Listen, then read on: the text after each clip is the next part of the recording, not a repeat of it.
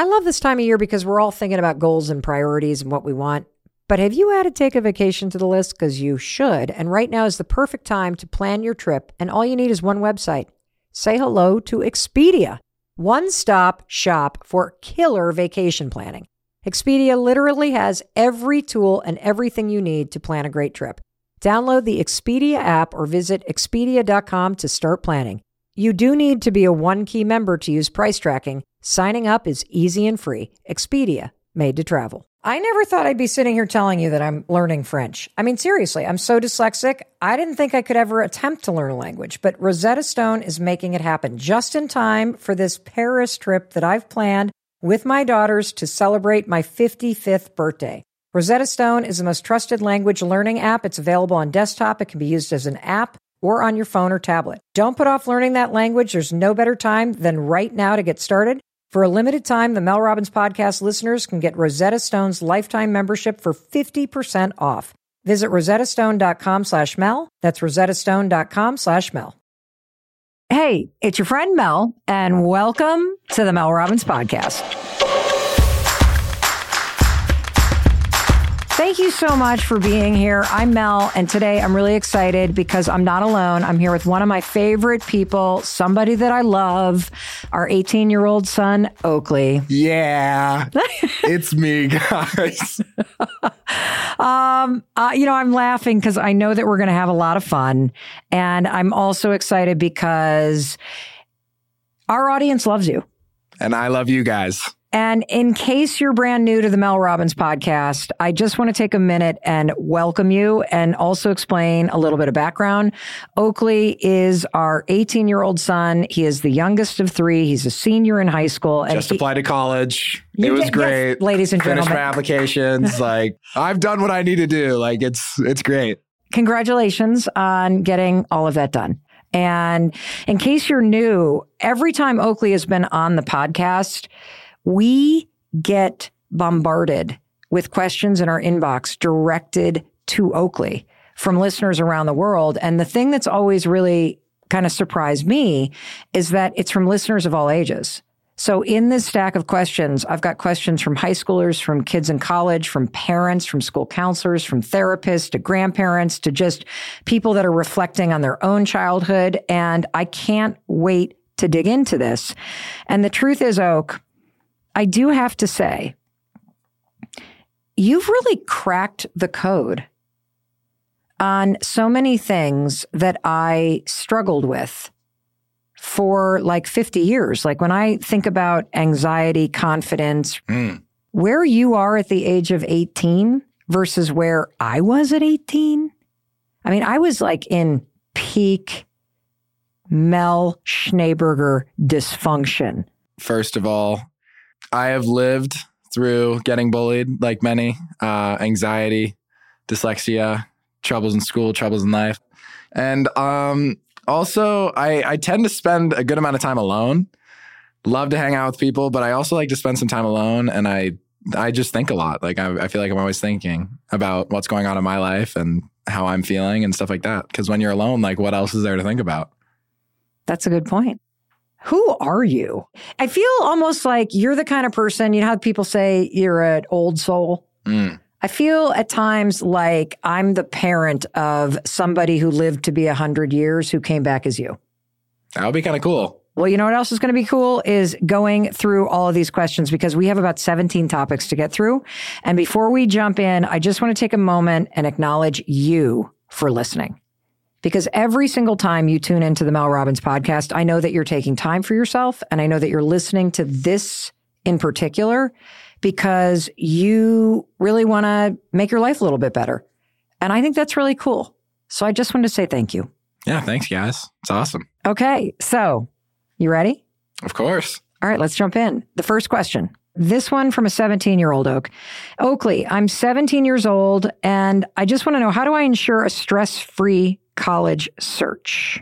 And before you jump into this, because I know you're going to talk about the pressure, I think what we're about to talk about is relevant to any moment in life where you feel the stress of wanting something and you don't know how to manage it, whether it is graduating from college and needing to get a job, or maybe you're trying to have kids and it's not happening as fast as you thought and you're starting to get stressed about the process, or you are not dating anybody and you really want to find the one and you're starting to get stressed about the process, or you want to find your purpose and you don't know what you're supposed to be doing with your life. And so you start to get stressed about the process. And so as you listen to us unpack this, because I don't know what you're going to talk about, Oak, listen from whatever it is that you're stressed about. And now I'm going to turn it over to you, because I do know that the college process is a very unique thing, though, because you're going through this at the same time with all the other people your age. So it must amplify it. So where do you want to start with this? Yeah, I think if we go back to broadening it to just stress in general, stress is a natural part of life. So you will never live a life that is stress-free. You will always feel stress with things like the college process, job hunting, searching for friends, anything like that. Everything can involve stress. And I think first accepting that in life you'll feel stressed is super important, and not resisting the stress when it comes is important. And with the college process in particular, I know that's super stressful. And honestly, I think it's supposed to be stressful. Why?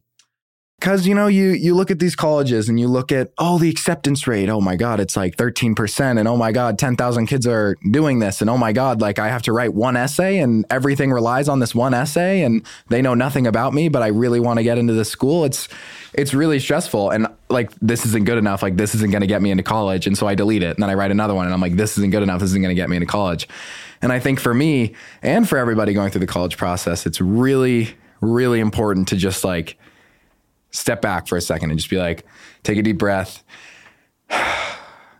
and just stop and like take your time, because you are incredibly special. You have many things that make you unique, and something that you've probably heard before, but you're going to hear it again, is that no matter where you end up, like it won't predict your life. If you don't get into your dream college, your life is not ruined. You're not going to be able to not get the job you want or live in the place you want to live. And 9 times out of 10, that college that you're going to go to instead is going to be pretty sweet. And if you don't like it, you can transfer out of it and do another one. But it's important to not have a mindset of my whole life depends on this. What if it feels like it does? How do you gain perspective when you go to school every day and everybody's talking about it? And every time you're with adults, you're like, so where are you applying to school? And it really is an everyday conversation everywhere. It's a pain. But I think like it's just important to appreciate where you are right now. That's what I would say. Just while you are worried about the college process, if you spend the last year of your high school worrying about the college process, you won't enjoy the last year of high school, which is arguably the most enjoyable. I'm so glad that you just talked about the fact that the way that you deal with this is to appreciate where you are now. And I know that that's hard to do. It's not only hard to do when you're in the middle of applying to colleges. It's hard to do when you're in the middle of anything. If you're graduating from college and it's senior spring, you're feeling the pressure of getting a job. If you're somebody who wants to get married and you're not even dating somebody, you see married people everywhere. Same thing if you want to have kids. Same thing if you have dreams of making a lot of money. And you see people that have a lot of money everywhere, and you start to feel this pressure and you see evidence of it working out for everybody around you. And the real advice here that is so true, because you can get yourself worked up about anything, is learning how to appreciate where you are right now. Yeah. You said something the other day that I think is really important, which is I wanted to ask you something about that essay. Yeah. And you said, Mom, I have to hear about this all day long. I do not want to talk about this with you right now. I want to commend you for being very direct with me and telling me that you have a boundary. And the one place you don't want to talk about it is at home. And this is really important because boundaries are something that are your responsibility. And you took responsibility for the fact that you didn't want me asking about it. And you just basically said, I don't want to talk about this with you because I'm getting it all day long. And I would not have known that otherwise. And this is very important for you listening too. Like you can say to your family members, I don't want to talk about whether or not we're trying to have kids. I don't want to talk about my job. My weight is not up for discussion. Yes, I will come home this weekend and see you, but please do not ask me if I'm dating anybody. And so you did something that we all need to do, which is understanding what your limits are and making it very clear so that the people around you can support you. And that's exactly what this listener that's writing in should do with their parents. Like express that boundary. Yeah. Setting boundaries is huge. I do want to go into a specific about the college process just to like help some people out. If you're a parent and you have a kid who's in junior year or like end of junior year, beginning of senior year, just understand that 90% of their thoughts is college. And so that is going to be why they may get agitated or they may not want to talk about it because it is all consuming. Like until they've hit the submit button, it's all they'll think about. It's all they'll care about. And it's the last thing they ever want to talk about because it's always on their mind and it's annoying. So give them some space, time to time. Don't always talk about it. You know, and that's true, Oakley, for anyone that feels pressure about anything. I mean, I can think of a bunch of examples. Like, for example, if your son and your daughter-in-law are trying to have a baby, you don't need to ask about it. Because guess what? They're thinking about it. They're wondering. They wake up every day. And the last thing that they need is you bringing up, how's it going? And I've got this other example in my life that comes to mind because one of my closest friends hasn't married yet and she never had kids of her own. And you want to know what? It kills her. Like if there was one thing that she could change, it would have been that she had kids of her own. And so when her mom occasionally is like, you know, it just breaks my heart that you never had children. You would have been the best mother. My friend's literally like, you don't think I wish I would have been? Like, why the hell are you bringing this up? Like, talk to your therapist about that. Don't lay that on me. And so I do think this is really important. If somebody that you love cares about something, the job search, the search for a house, you don't need to bring it up, okay? If they want to talk to you about it, they will bring it up with you. Just give them space, show them you love them, and show them that you care about them, and do it in other ways. Great advice, Oak. All righty. Here's another question. We're going through a divorce, and I'm worried about our kids. I feel like you don't have to give them specifics as to why you're getting a divorce, but I would be honest with them. We're unhappy, like blah, blah, blah, blah. It is not your fault. Make sure you reinstate that. That's huge because plenty of kids worry that it is their fault. But also take their needs into account. And like, if they want to just take their suggestions and their needs into account. So like if they want to be at the dad's house or the mom's house, like if they want to go somewhere, like you should let them. Like you shouldn't be like, no, you can't. Like you can't go anywhere. You have to be with me right now. Like all this kind of stuff. Just they're people too. They're living their own lives. You and your spouse are not the only ones that are suffering from this. They're in just as much pain because they're watching their two parents separate. So just take their needs into account and understand that they are also grieving. And they need to maybe go through it a little bit differently than you need them to go through it. Yeah, 100%. Do not talk about your spouse with them. Don't be like, oh, I'm so upset with what they've been doing or stuff like that. Do not. They don't need to hear it. That makes a lot of sense. So the next question is from a listener who writes, my daughter wants me to step back a little bit, and I would love to hear from Oakley and from you, Mel. What kind of boundaries do you guys have as a mother and a son? I mean, I think that's depending on like how overbearing you are. But let me think about our relationship. Like, I feel like I tell you everything whenever there is something, or if you ask, I'm just like, yeah. Like I never feel like I have to keep things from you. Not that I'm like coming to you and telling you everything, but like I never feel like I have to keep something from you. Well, that makes me feel great that you feel like you don't have to keep something from me, Oak. If you need something, you can talk to me about it. So thank you for sharing that with me. And in terms of boundaries that I have as a mom, there are really kind of two categories of the boundaries. The first one is the boundaries that I establish that help keep the communication open and that create a trusting and respectful relationship between us. And the second set of boundaries are around keeping you safe. And so let me talk about the first one, which is this boundary of respect and open communication. And to that end, I really try hard to let you, Oakley, be your own person. I like that. I like that one. You know, I have to keep reminding myself that I'm not supposed to control him. I need to guide him. You said on another podcast you're on that a parent should be like a coach, not somebody who's in control. And I often have to remind myself of that. The second is your personal space. I try to create boundaries there where your room is your room.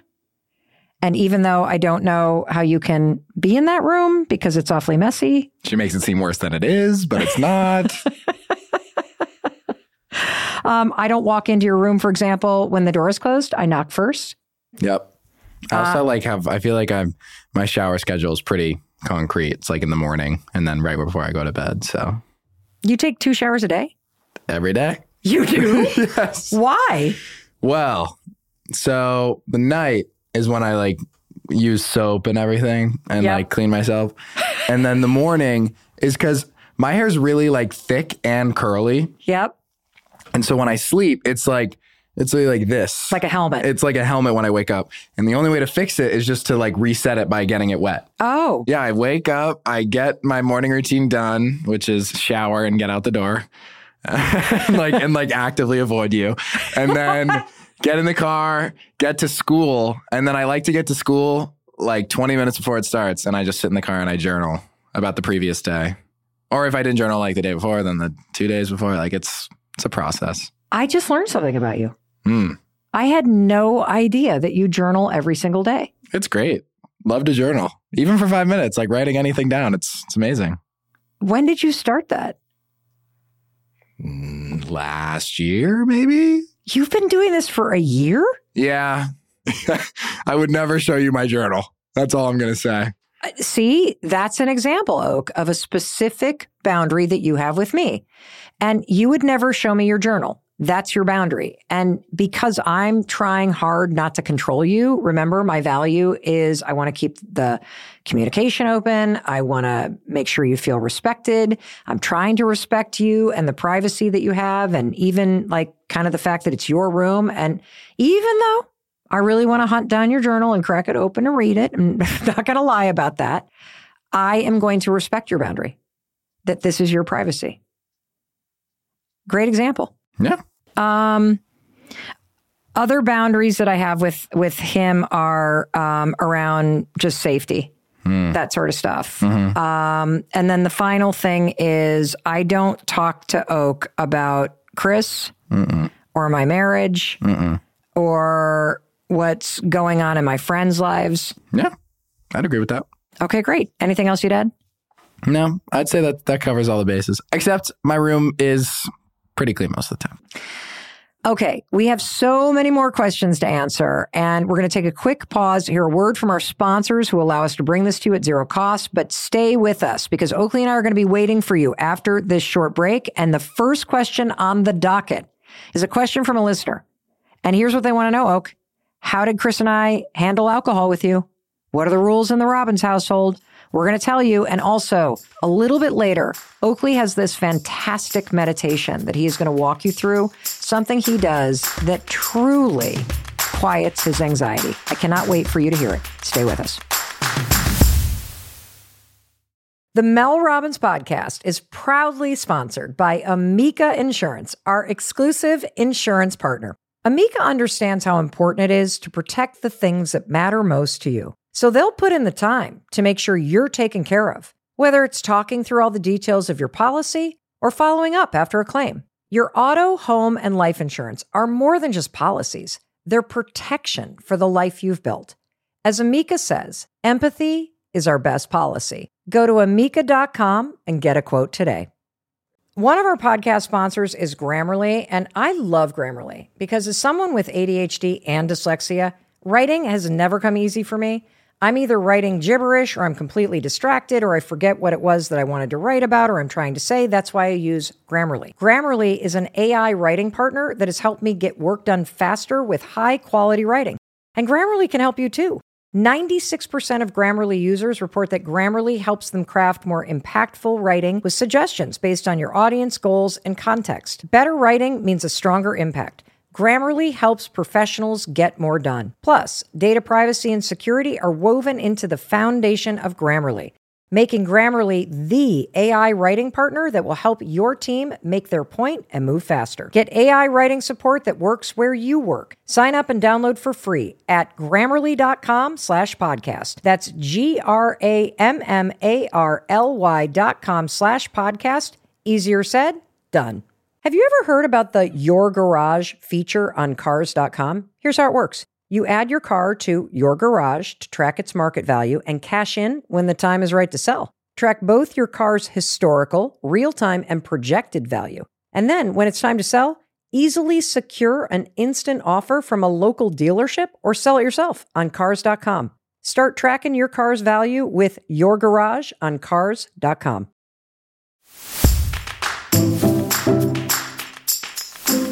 Welcome back. I'm so happy you're still here with us. Oh my gosh, because we are tackling your questions today. I'm here with Oakley, and the first question on the docket is from a listener who wants to know, so Oakley, how did your parents talk about alcohol use with you?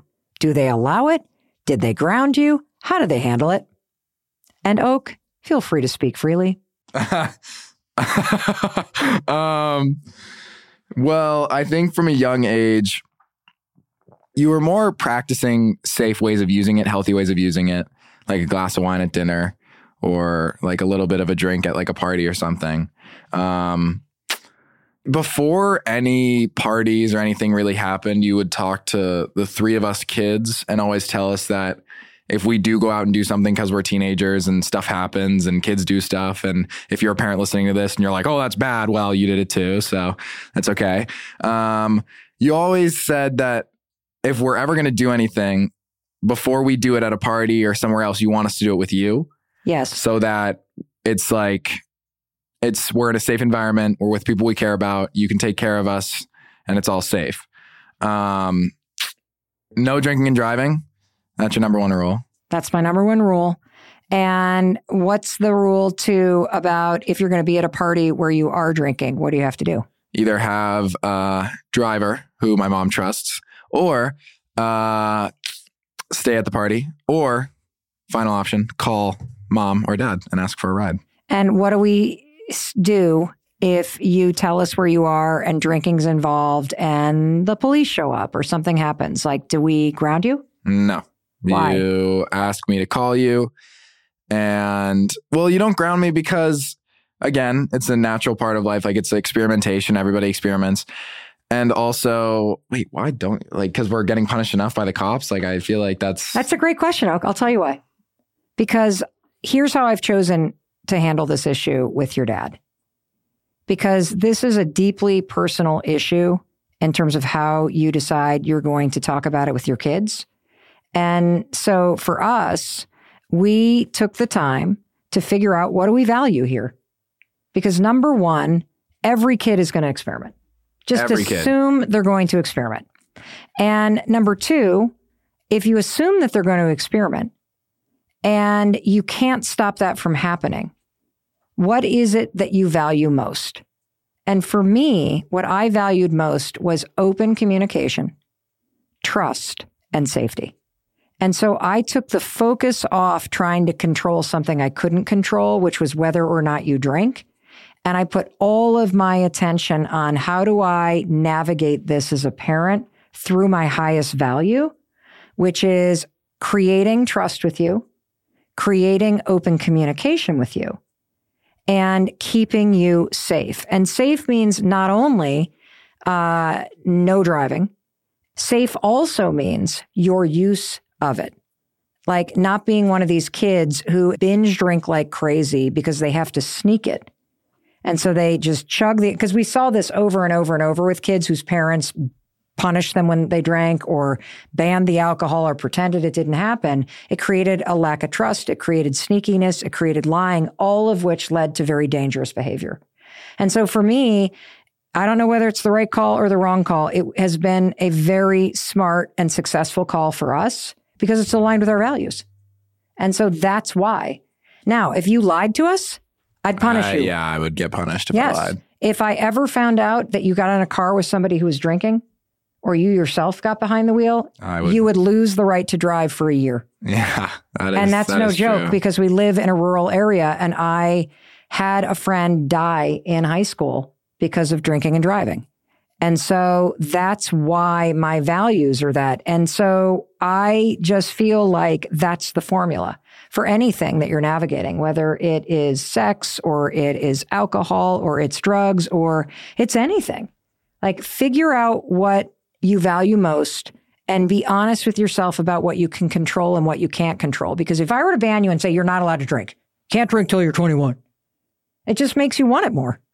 And it also makes you go, I'm not telling you what I'm doing. And so that's how we handled it. And that's why I don't punish you when you do what you say you're going to do, and when you stay where you're supposed to stay, and when you don't drive. Valid. It's true. All righty. Ooh, Oakley. This next question is about breaking up. And it's from a listener who's a young adult like you, and they specifically wanted your take on this topic. And I think that's an important note to highlight for you listening, because I can give all the advice in the world, but I'm 55. And sometimes you want to hear from somebody your age. And as an 18-year-old Oakley, you probably understand what they're going through. And I know that there have been numerous times where your sisters have told me, Mom, your advice is irrelevant because you are so far away from the age and the issues that I'm dealing with. And so I want advice from somebody my age. And so, Oakley, that's what this listener is asking for, your advice on this topic. So here's the question. Oak, how do I know when it's time to break up with somebody? That's a good question. I think, here's what I'm going to say.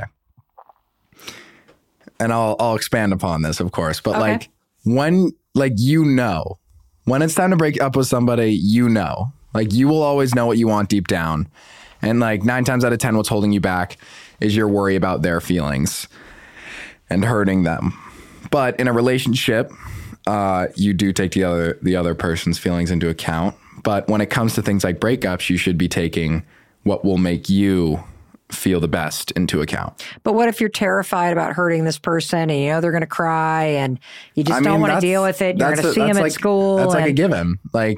If you are not happy anymore in this relationship, I can promise you will be more happy out of it. And yes, there will be those times where maybe you see them and maybe it's a little awkward or they cry and it's a little sad, but that's a moment in time that might last like an hour instead of you spending the rest of your time with somebody that you aren't currently happy with. I noticed something about you. Maybe this is too much information, that you don't like the random hookup. No. Why? No, I don't. This is a me thing, but I want to know the person. I want to care about them. I want to feel like there's something there. I want to see something with them, because I don't see a point in just hooking up with somebody to hook up with somebody. I feel like it's kind of just tacky and dumb. But if you do it, you do it, and that's totally fine. And I'm not going to say you're wrong. But for me, I feel like I want to know them and care about them and respect them, because it also just makes it feel more special and enjoyable when you're actually with them. That's a good point. Is it possible to be friends with your ex? Yeah, I would say. How? In the beginning, you need space. Mm-hmm. You can't be talking to them after. There can be no hookups afterwards. You shouldn't be calling them while you're drunk or anything like that. And you need to understand that it takes time, and that you also will not have the same relationship you had when you were dating. But you can still be friends. You can still hang out from time to time. But it's important to know that it won't be the exact same, and that it may be a little awkward from time to time. This question is directed to you, Oakley. This is somebody who's going into college. They want to know, how can I stay in touch with or support my younger sibling as we're shifting into adult sibling relationships? Right. For me and my sisters, honestly, Like I wouldn't say we talked that much. Like we talked every now and then, maybe like twice a month. But so it's 6 and 5 years difference. We were just living like our lives. Like we were in school and that takes up our priority. And there's a lot going on. But I think just like reaching out to your younger sibling and be like, hey, if you ever need to talk, I am here. I'm always going to be here, even if I'm not in the house. That's huge. That's really big. Even if you guys aren't talking every day, which you don't need to be. But I just recommend you definitely say, like, I'm here to talk whenever you need. Like, I'm always here for you. I went through high school. Like, let me know what's going on. Yeah. One thing that's made a big difference for me is we started a family group chat. Like, we light it up all day long. Yeah, we do light the thing up all day long with like photos, and having a big family group chat's great. Cause like for me, I don't really communicate that often. Like I'm a horrible texter. I'm horrible at it. And so having the group chat where it's just like, mom's like, how is everybody? And then like Kendall's like, oh, I'm great. And Sora's like, oh, I'm awesome. Here's a photo of where I am right now. And then I'm like, oh, everyone's like chilling out. Like they're all great. And I'm like, cool. Like I feel great. It makes us feel very connected, and you can pop in, you can pop out. We celebrate each other. We do roll call occasionally. We share funny memes. Yeah. Just like a family group chat for anything that you want to talk about is just such a great way to feel connected, just because you don't feel like you have to have like a serious conversation. Like you can send one word things. Just like so many times people will text just like, miss you guys. And then it's just something cute like that. Or other times someone will send a photo and it's like, this is so mom or something. And it's like, just like fun stuff like that, which makes you have fun and feel connected. Awesome. All right. Next question. Oakley, what do you do if you're a kid and you feel like your parents are playing favorites? I think it's important to have a conversation with your parents about what you feel. And it's important to communicate how you feel all the time. And so if you feel like your parents are playing favorites, you shouldn't play the blame game, of course. As a parent, what would you be most open to hearing if I was like, I feel like you're picking favorites? I would say, I'm sorry you feel that way. What am I doing that makes you feel that way? And how can I change? If you're going to go into that conversation with your parents, because that's a pretty serious conversation, I think that you should definitely have a few examples in mind, a few scenarios. I think it's great coaching to say, come in with specific examples and focus on how it made you feel. Yeah, for sure. Because if you tell your parents they're playing favorites, they'll get defensive. If you say, hey, I'm starting to feel like I'm not important. Yeah. And then you give list the a few examples, then they'll be more open to it. Here's another question, Oak. This time it's from a parent and it's directed at you because they have a question about their 15-year-old. Oakley, my 15-year-old is always in her room. Do I just let her be? I'm scared for our relationship and I don't know what to do. Well, I'm guessing she's always in her room because she is probably on her phone. Oh, yeah. Wait, that's what you guys do in your rooms? I mean, most likely, yeah. Okay, so she's always on her phone, which is why she's always in her room. Mm-hmm. Honestly, since I'm like a senior in high school, what I'm mostly doing in my room is homework or like talking to my friends on the phone. But yeah. So she's in her room because she wants privacy while she's on her phone. Yes. Okay, so what do you do about that? She's 15, so her whole world is her friends. When do you think somebody should be alarmed that their teen is spending a ton of time alone in their room? Like, what I think it's like if you don't see them, like they come home from school and they just don't leave their room. That's when it is alarming. And do you have a good lead-in for how you broach that? Because so many times we blow it with the way we open a conversation. I'd just be like, hey, like, I feel as though you're in your room a lot as of recently, and I'm just kind of curious as to what's happening, you know? Nothing. Then I would say, I want to respond to nothing. That's a great, like, I use that line all the time. No shit, I use you that do. line all the time. I have an in. Okay, what's your in? You don't seem like yourself. Yeah, that's good. That'll get them. That'll get them. Because if there is something wrong, then they'll be like, "You're right. There is something wrong." Yeah, that gets them. Okay, and even if they don't answer right away, it sort of marinates. And then they'll be like, they know. So, I think a big thing you could do is probably have like a family dinner, designated time where everybody has to come together. There's also the fact that she's getting older, however. And so you don't want to step on her coattails too much. Like, you want to give her a little bit of freedom. But I would just, in a like polite way, I would just have her like have a mandatory dinner. Like, it's an hour and a half every night. That's when you guys can get together and talk. So don't worry about the fact that she's in her room on her phone. Mm-hmm. Is there any kind of thing to do at dinner that opens up conversation? Yeah, we play a game called High and Low, which is pretty simple. All you really do is you share your high of the day and your low of the day. It's actually like a great conversation starter just to like get into different things at dinner. That usually opens up conversation pretty well for us. Yeah, it really does. Yeah. Okay. So here's another question from a listener. What amount of gaming is normal? My son is 17, like Oakley, and is, I think, playing too much games. Yeah, I think I definitely used to have a problem with gaming too much. Really? When I was younger. Yeah, for sure. Just because, well, the thing with guys is that it's super common for a girl to jump on the phone and talk to her best friend for 3 hours. Yep. And that's not frowned upon, which is totally fine. But for a guy, like, guys don't really do that. But what they do is they jump on like their Xbox or their console or their computer and they game for 3 hours. And the guy thinks of it as the equivalent of like talking to their friend on the phone for 3 hours. But instead of just like talking, they're like doing something in front of them as well. You know, Dad and I used to fight about this all the time. I do, yeah. Because he would be so upset that you were spending hours on like whatever video game. I'd be like, dude, he's not alone. Like, he's hanging out with his friends. They're on their headsets or talking to each other while they're playing. This is a play date. Yeah. He started to understand that this is the equivalent for you anyway of throwing the ball around, kicking the soccer ball around. And also the thing about gaming is most kids that are gaming, they also do it because they're good at it. Yeah. And it's one thing they're good at. Yeah. It is. That's what's like kind of nice about it, because like you can be good at it. It's easy to get good at it, and like your friends are into it. And when you're young and you don't have a car and you can't go out and hang out with them and you don't ask your parents, it's just so easy to turn it on and start talking to them and doing something else.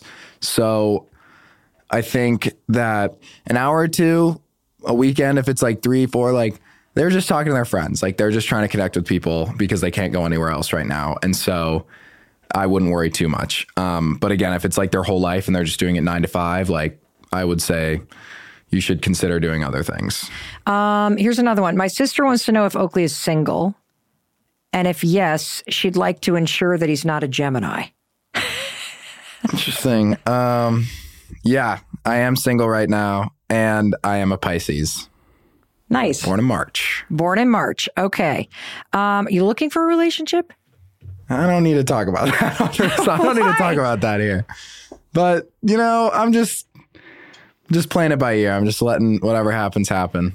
I love that advice. And I also love the questions that we have yet to answer. And we've got questions coming up about confidence and your questions about anxiety. And you really want to stay with us after this break, because Oakley is going to walk you through a meditation that he does all the time whenever he feels anxious. It works like a charm. I cannot wait for you to hear it. So stay with us.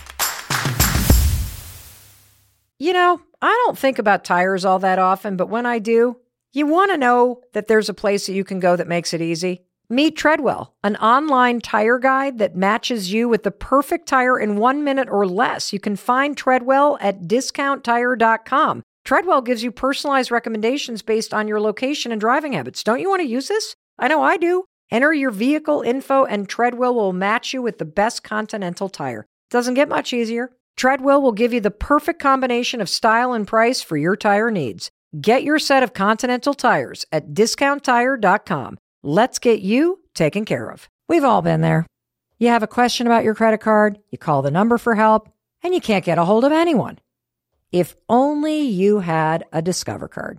With 24/7 U.S.-based live customer service from Discover, everyone has the option to talk to a real person anytime, day or night. Yep, you heard that right, a real person.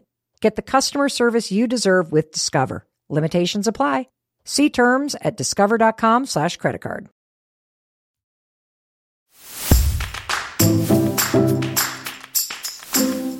Welcome back. It's your friend Mel, and I'm here with my son Oakley. We are answering your questions. I am thrilled you're still here because I think we've saved the best for last. And this next question, Oakley, is about confidence.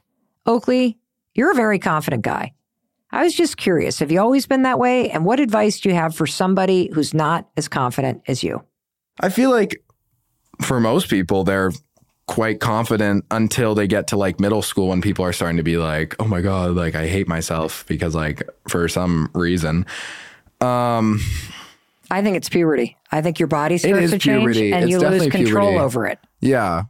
Yeah. And it's also just like how everybody starts to talk about each other rather than like other things. Because in elementary school, you guys are just talking about who knows what, honestly. I don't know what's going on. Legos. Yeah, Legos, like toys. Stuff you're collecting. Ponies, horses, like something random's going on in elementary school. But once you get to middle school and you realize that everybody's starting to talk about each other, then you start to be like, oh my goodness, like I'm feeling a little self-conscious.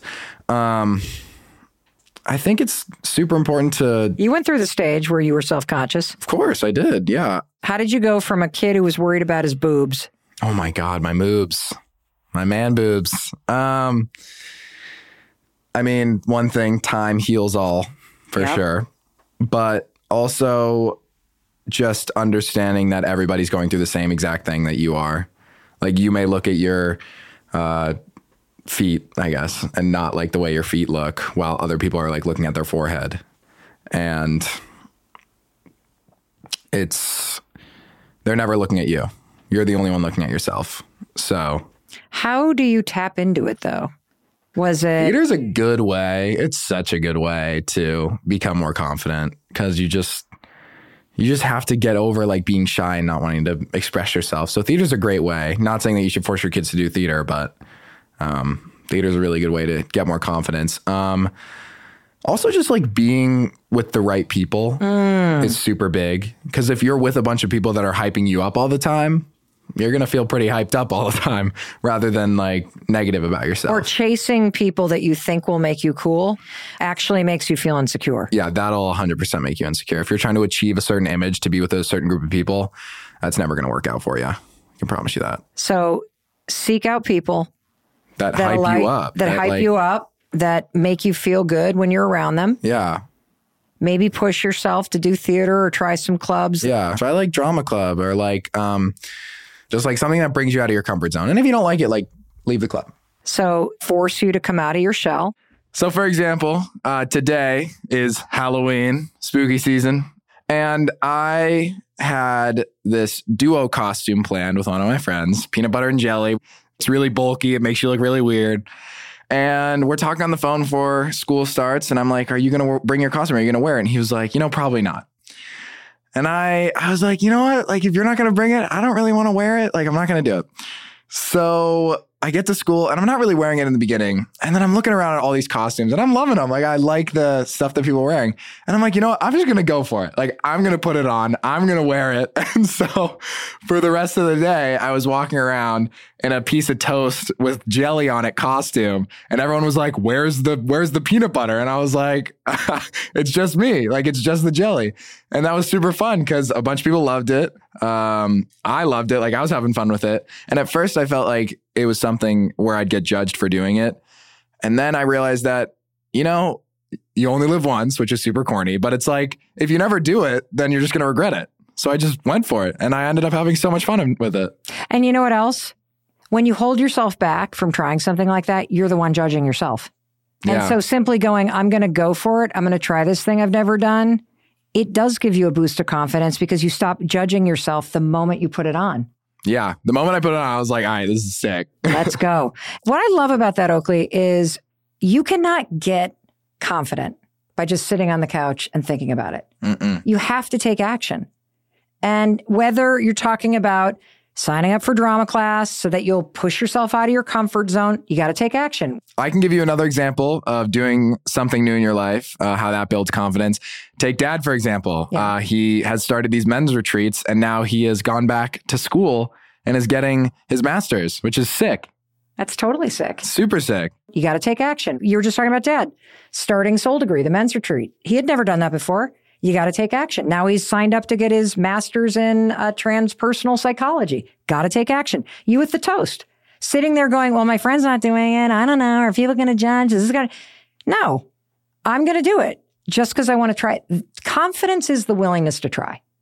That's the thing that everybody gets wrong about confidence. It's not a feeling. Confidence is an action, and it's a skill of in life when you want to try something, making yourself just take the action. That's what builds it. Yeah, exactly. Couple questions about bullying. My son is being bullied by his wrestling team in college. Do I step in or let him figure it out?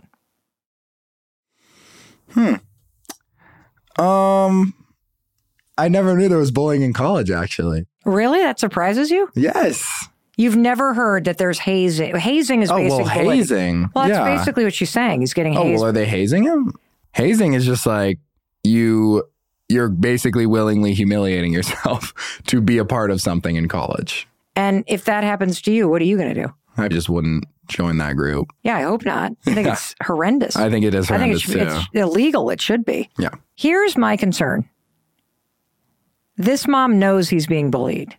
So he's told his mom. Correct. Yeah. Which means he's probably not told her the extent of it. Mm-hmm.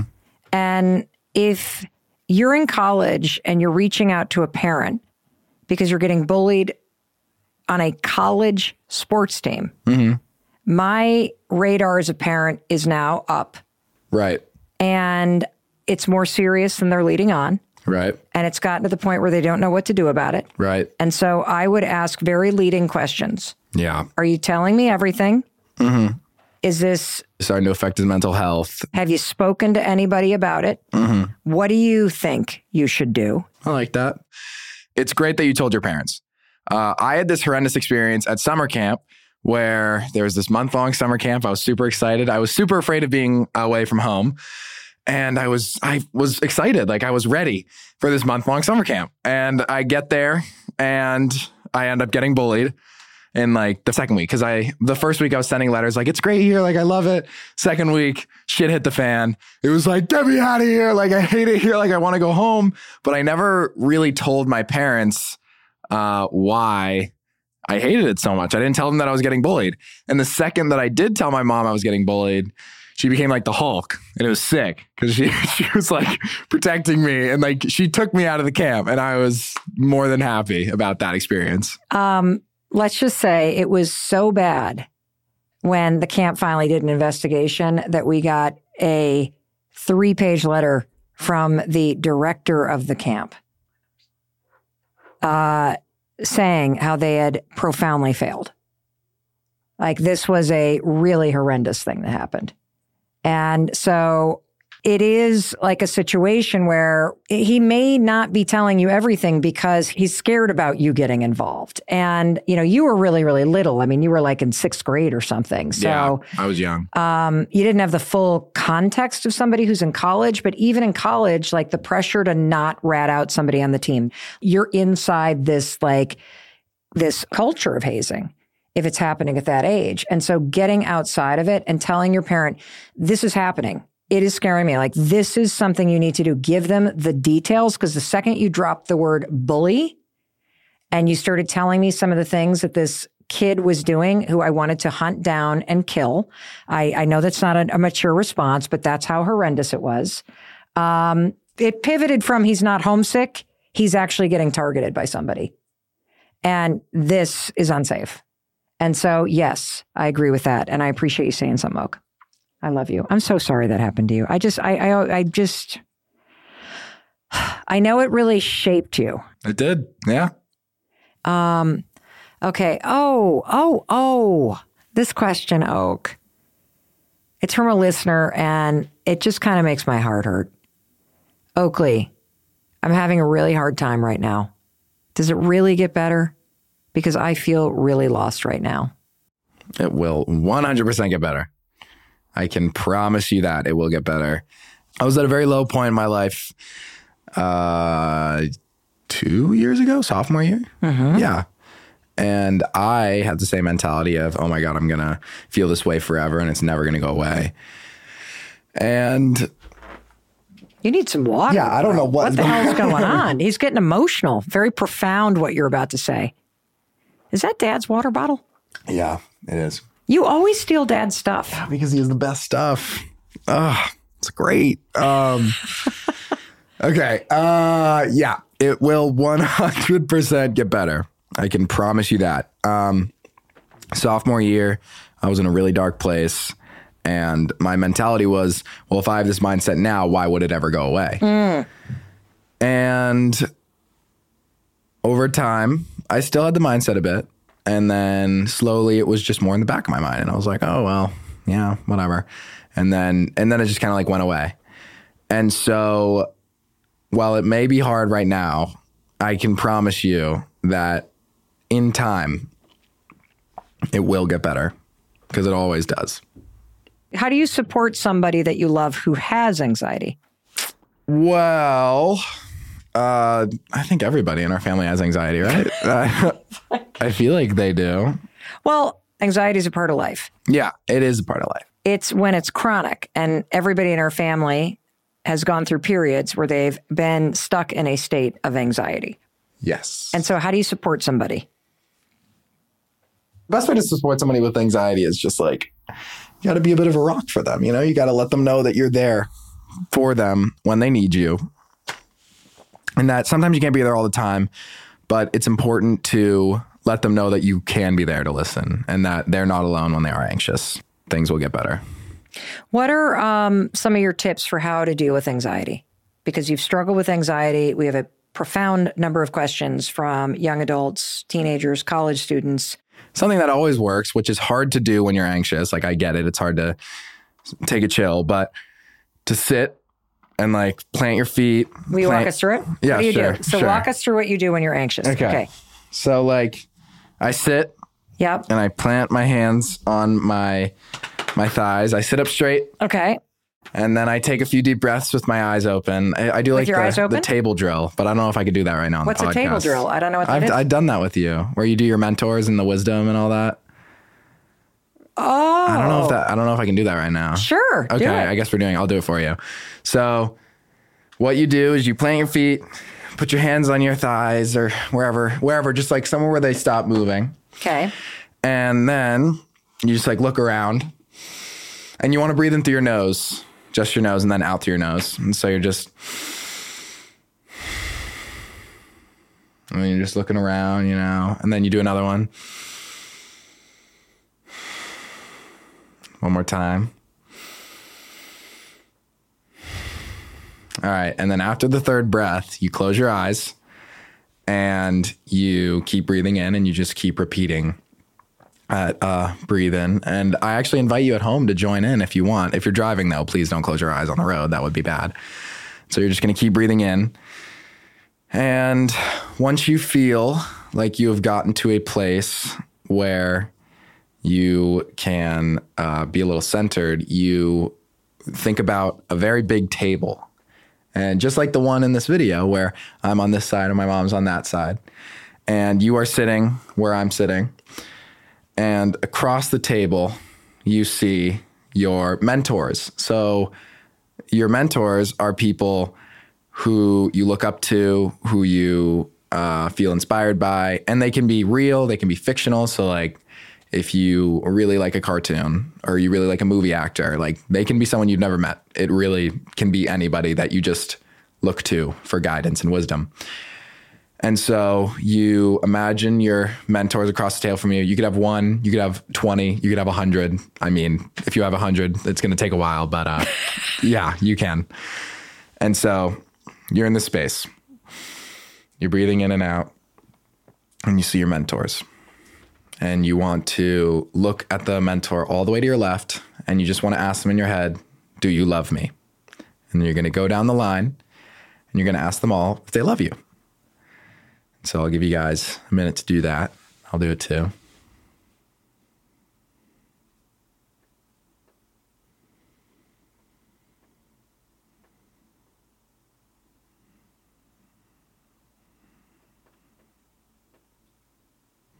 And so once you get down the line, you're going to go back to the beginning and you're going to ask, do you have any wisdom for me?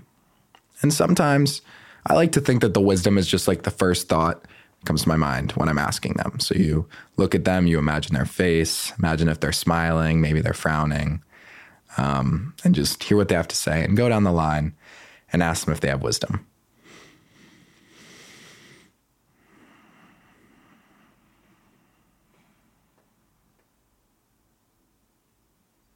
And then once you feel that you've gotten your wisdom from your people, you're going to go back to the beginning yet again, and you're going to ask them if they love you one more time.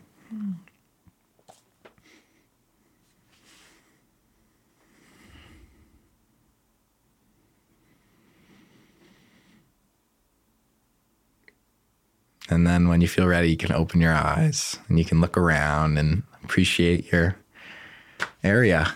I already feel very grounded now. I do too. But who's at your table? I don't know. I'm not going to tell you. It's a little secret for me. Oh, that's beautiful. So I think it's always good. And that exercise is always supposed to make you feel connected to people.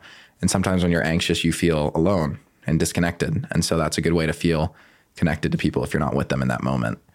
That was beautiful. Yeah. All right. So Oak, thank you so much for being here. I love doing this with you. And I also just love hearing your take on this stuff. Yeah, I love sharing my 18-year-old brain with you. Well, you're the best.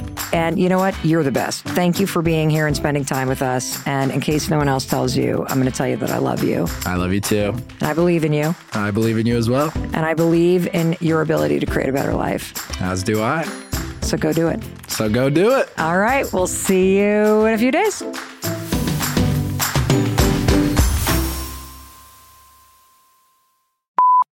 Let's go. Let's get it. We're going. Let's get it. Okay. You ready? I am absolutely ready. Okay. Oh, what was it? How am I doing, Mom? Wow. Deep thoughts with deep. Oakley. Oh, shoot. Sorry. No, it's we great. We gotta redo that. No, we don't. Even though I talked over you? I don't care. Okay, let's try it again.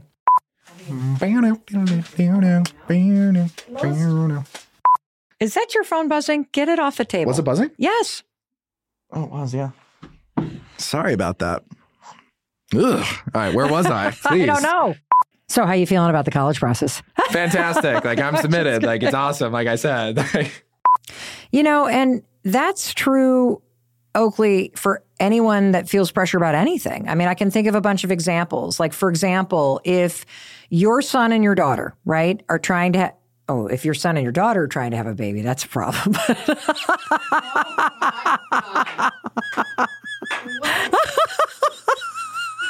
That could go. That's supposed to be daughter-in-law. That's supposed to be there's a blooper. Woo! Okay, here we go. Okay.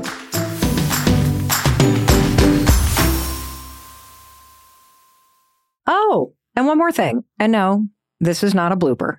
This is the legal language. You know, what the lawyers write and what I need to read to you. This podcast is presented solely for educational and entertainment purposes. I'm just your friend. I am not a licensed therapist, and this podcast is not intended as a substitute for the advice of a physician, professional coach, psychotherapist, or other qualified professional. Got it? Good. I'll see you in the next episode. Stitcher.